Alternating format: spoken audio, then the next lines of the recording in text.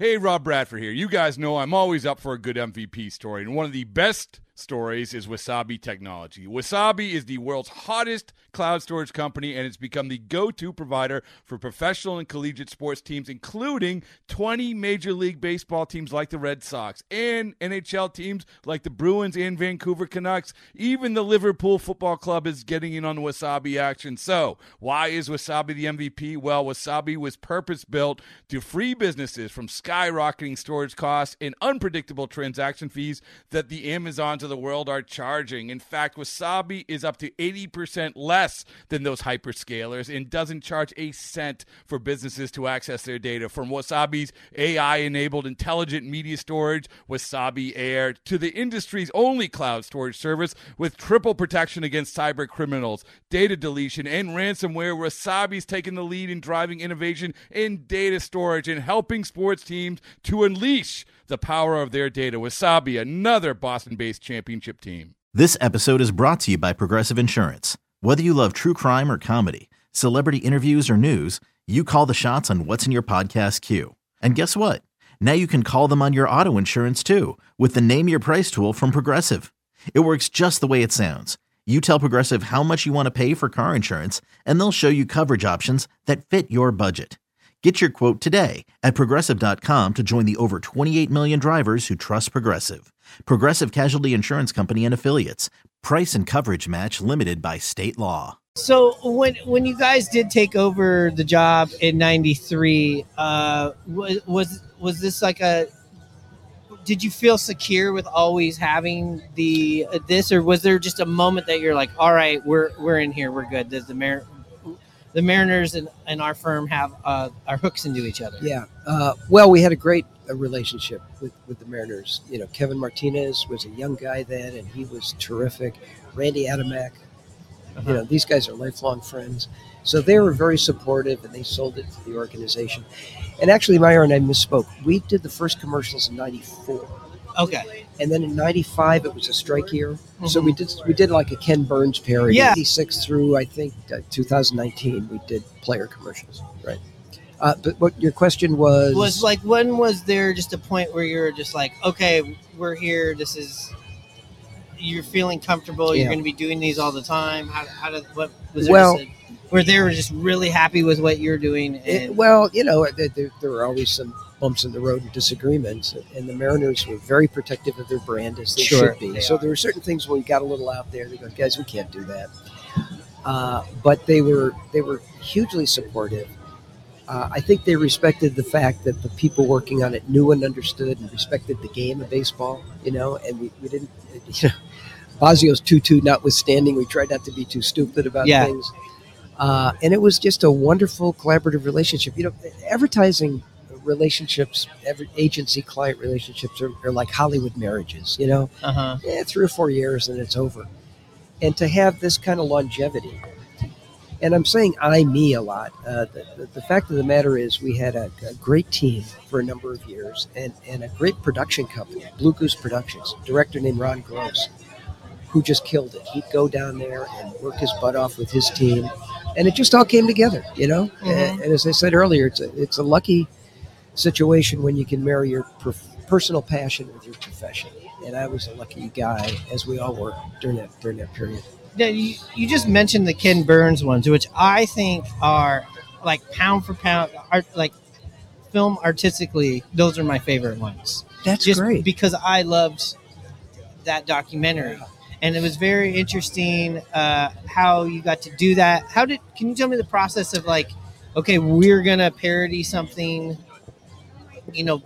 parody law as well. Like how much, was that the first choice that season to do that? And did you think you were going to get away with it? And then shoot it. It happens. Yeah. Well, it was a fraught year because the organization was up in the air with the work stoppage.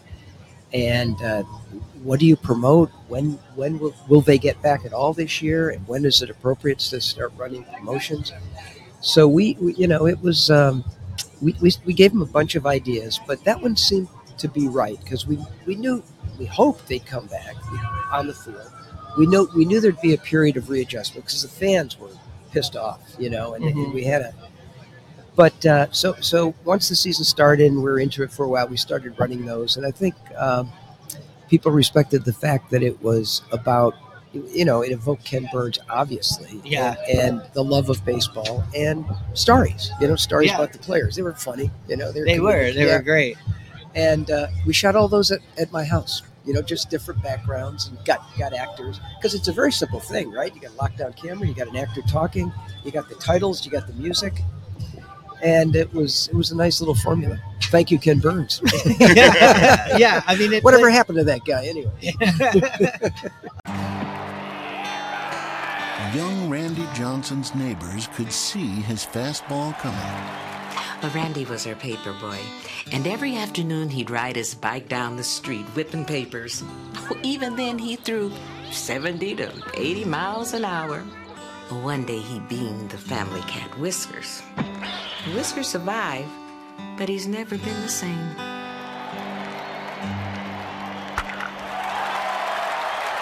So besides the quote-unquote superstars that you guys had throughout your commercials, you also have the glue guys on the team, the Joel Pineros, the Willie Bloomquist. I mean, I loved the commercial with Lee Elia in it. I just like that kind of stuff. I'm sure those guys, the commercials begin to take off. I mean, they were rated the best commercials in Major League Baseball at one point. That's an amazing feat by you guys. And then getting these other guys then to buy in and then be a part of that commercial. Can you talk a little bit about that? Yeah, I think in the beginning it was like, baseball is a profession, and it's an extraordinarily difficult profession, right? And these guys, a lot of them, are constantly on the ragged edge of being a AAA or out of baseball. So, as much fun as they seem to have, and as glorious it is to be a Major League Baseball player, it's an insecure profession. So, at first I think people felt like, I don't know, is this a waste of time to spend 3 or 4 hours doing a commercial? When I say people, I mean just, trying to get the clubhouse to buy into it. But a huge influence was Jay Buhner, who was, along with Griffey, ruled the clubhouse, right? And Buhner loved doing it. So he basically would go around to guys and say, do this. It's fun.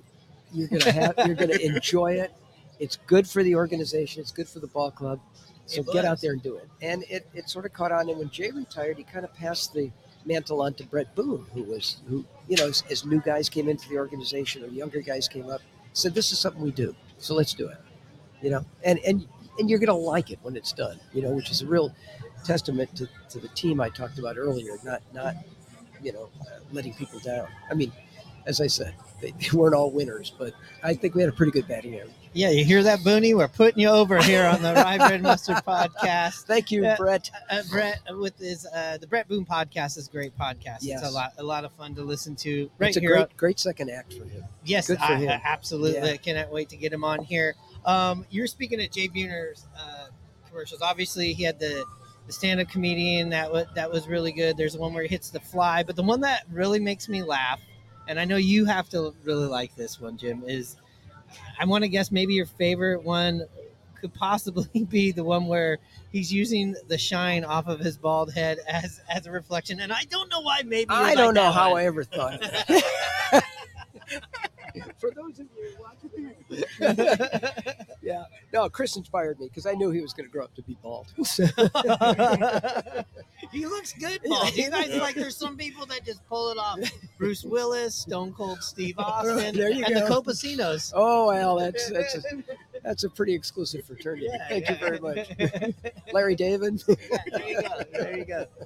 That one is really is really fun. And that coincided with the opening of Safeco Field. So it was really nice.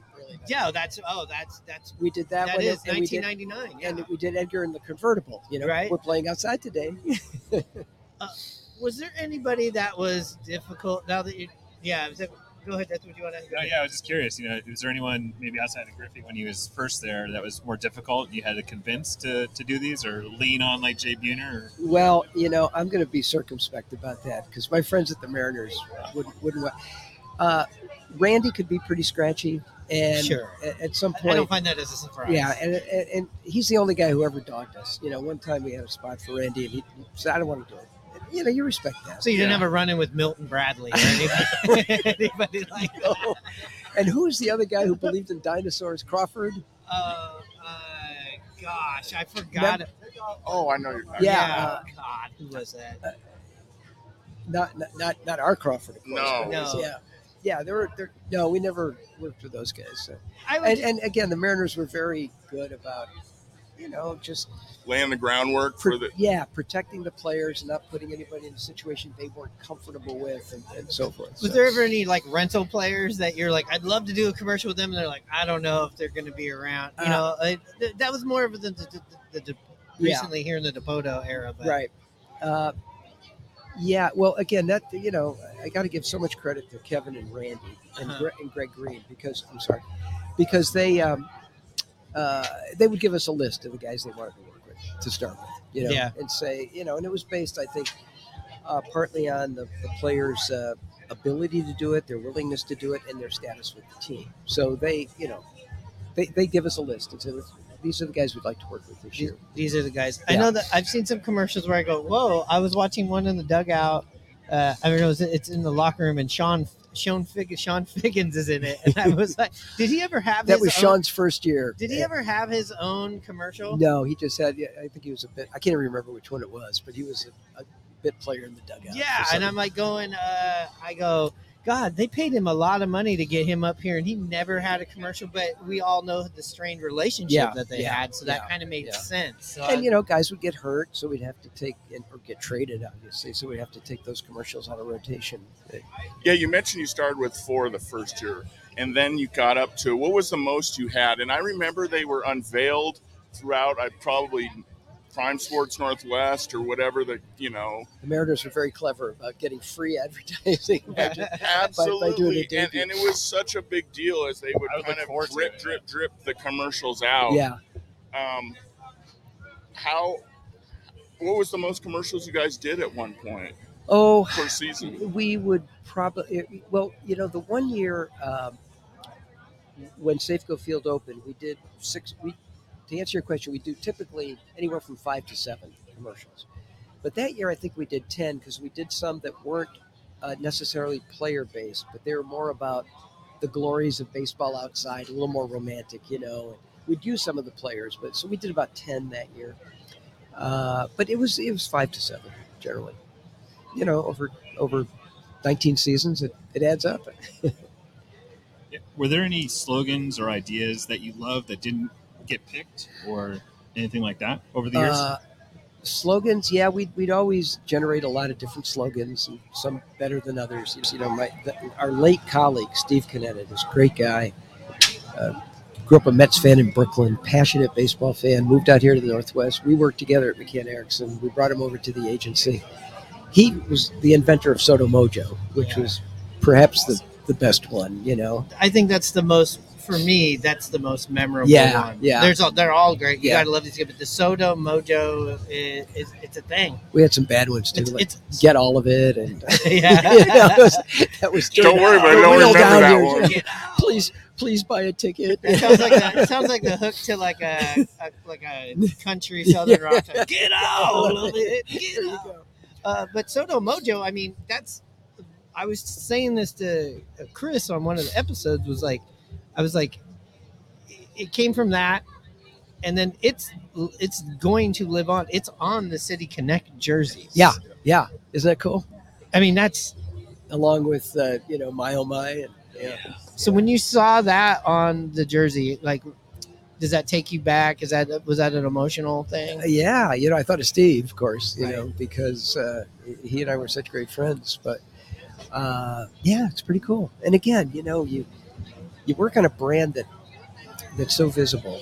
It's not like doing an insurance company it's just a wonderful opportunity. I mean, I feel like it's such a lucky guy to have done that and to have developed a relationship we did and to do all the work we did. So, it's one of those things where it all comes together. It doesn't always happen, but it was good. Yeah, and was Sodo Mojo where it came? Now was he an accountant? Is this Steve? Well, he was an account director, but he was a very creative guy. In other words, as an account director or executive, your job is to be the liaison between the agency and the client. So you handle the relationship, you handle the finances and the budgets. But Steve was more than that. He was a funny guy. He was a creative guy, and we had kind of an inclusive agency culture where it's, hey, a good idea is a good idea, no matter where it came from. Yeah. So Steve came up with Sodo Mojo, and Martinez loved it, Kevin. Yeah. And because it was, what does it really mean? Now it has meaning. Sodo Mojo. In fact, when Niehaus first heard it, he said, "What is that, Japanese?" Because he tried to just come along. And no, Dave, it's not Japanese. But anyway, Kevin sold it to Howard Lincoln and Chuck Armstrong and the powers that be, and he did a great job selling it. I don't think we could have done it without certainly couldn't have done it without Kevin's endorsement. Have you made any cameos in any of the commercials? Yep. There was. Do you remember the Ichiro commercial when everybody was doing the Ichiro sleeve tug? Yep. I'm the guy in the barber chair. Oh, okay. Bald guy getting a haircut. That was it. I do remember Chris being in one. I think he's putting sod down in the that was that year we talked about when there were all these new ideas for the ballpark, Yeah. Like Buhner wanted a ladder in right field so he could take home runs away.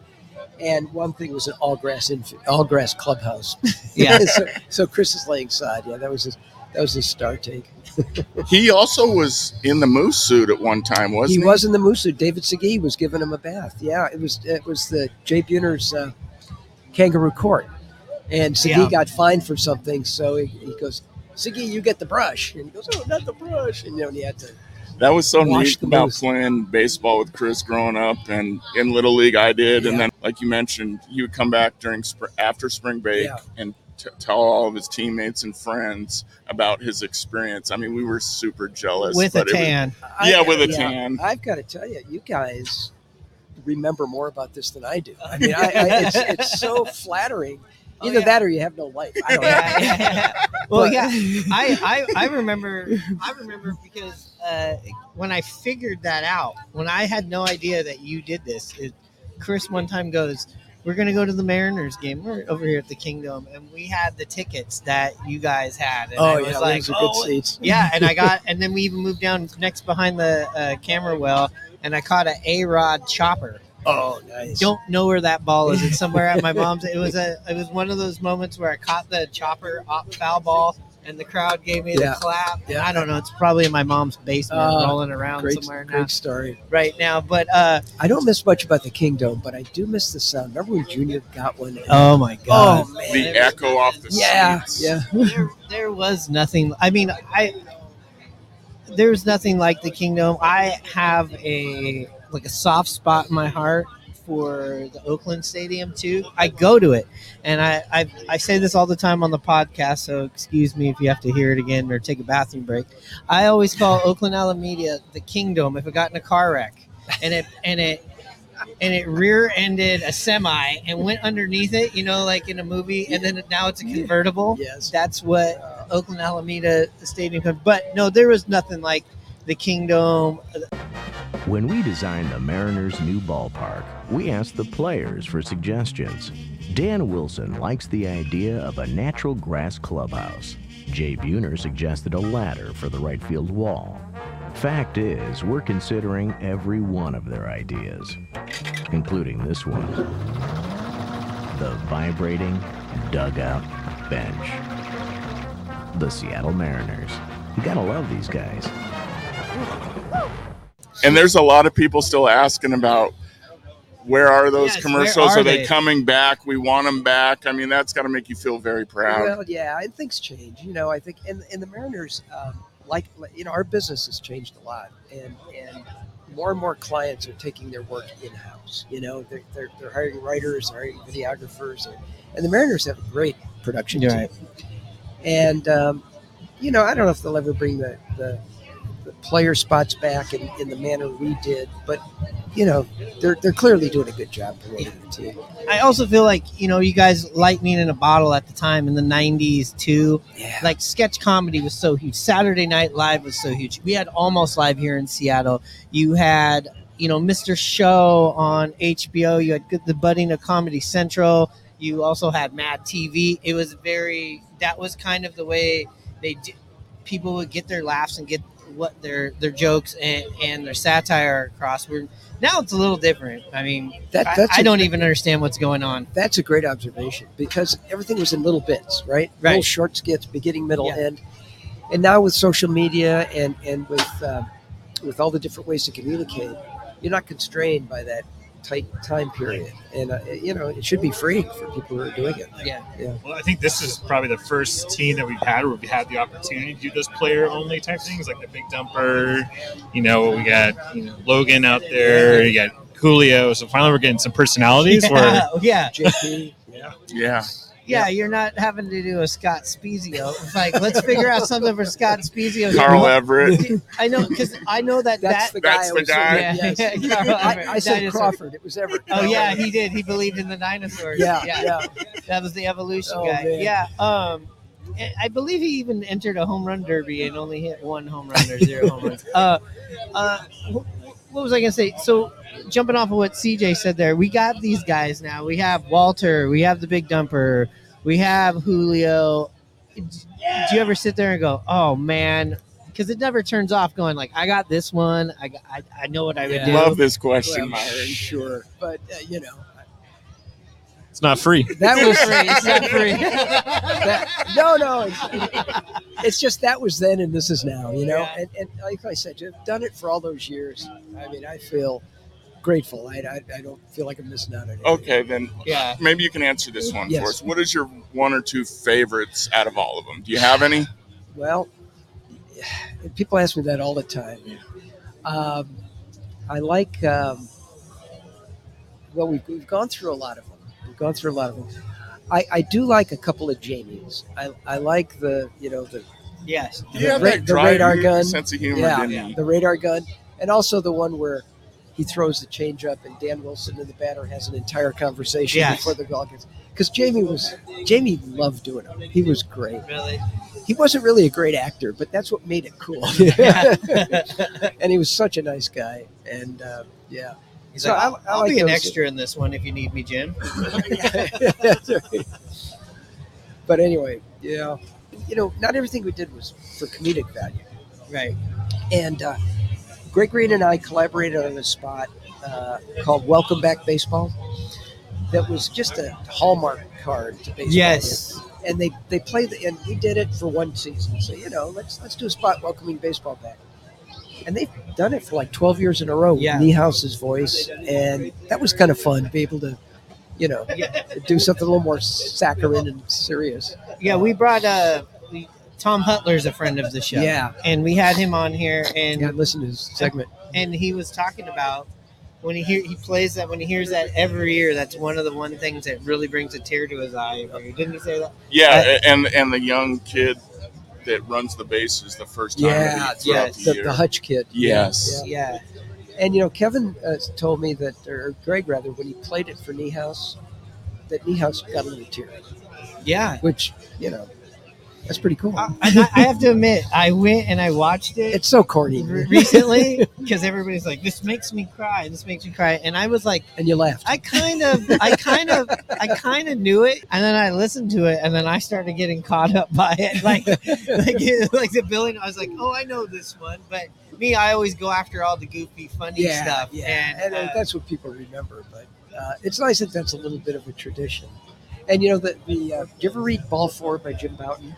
I haven't. Yeah, it's... the former GM. No, that's... Jim Bouton. Jim Bouton. Jim Bouton was a pitcher for the Yankees. Okay. He passed away a while back, but he wrote a book called Ball 4 in the 70s, and it was very controversial because he didn't sanitize baseball. He called a lot of guys out and stuff like that. Okay. He said the last line is something like, you spend your whole life holding a baseball, and at the end of the day, you realize the baseball holds you. Mm-hmm. That was kind of cool. So I cribbed that line, which is someone once said, you don't grip a baseball grips you. So, creativity is the ability to conceal your sources, to steal honestly.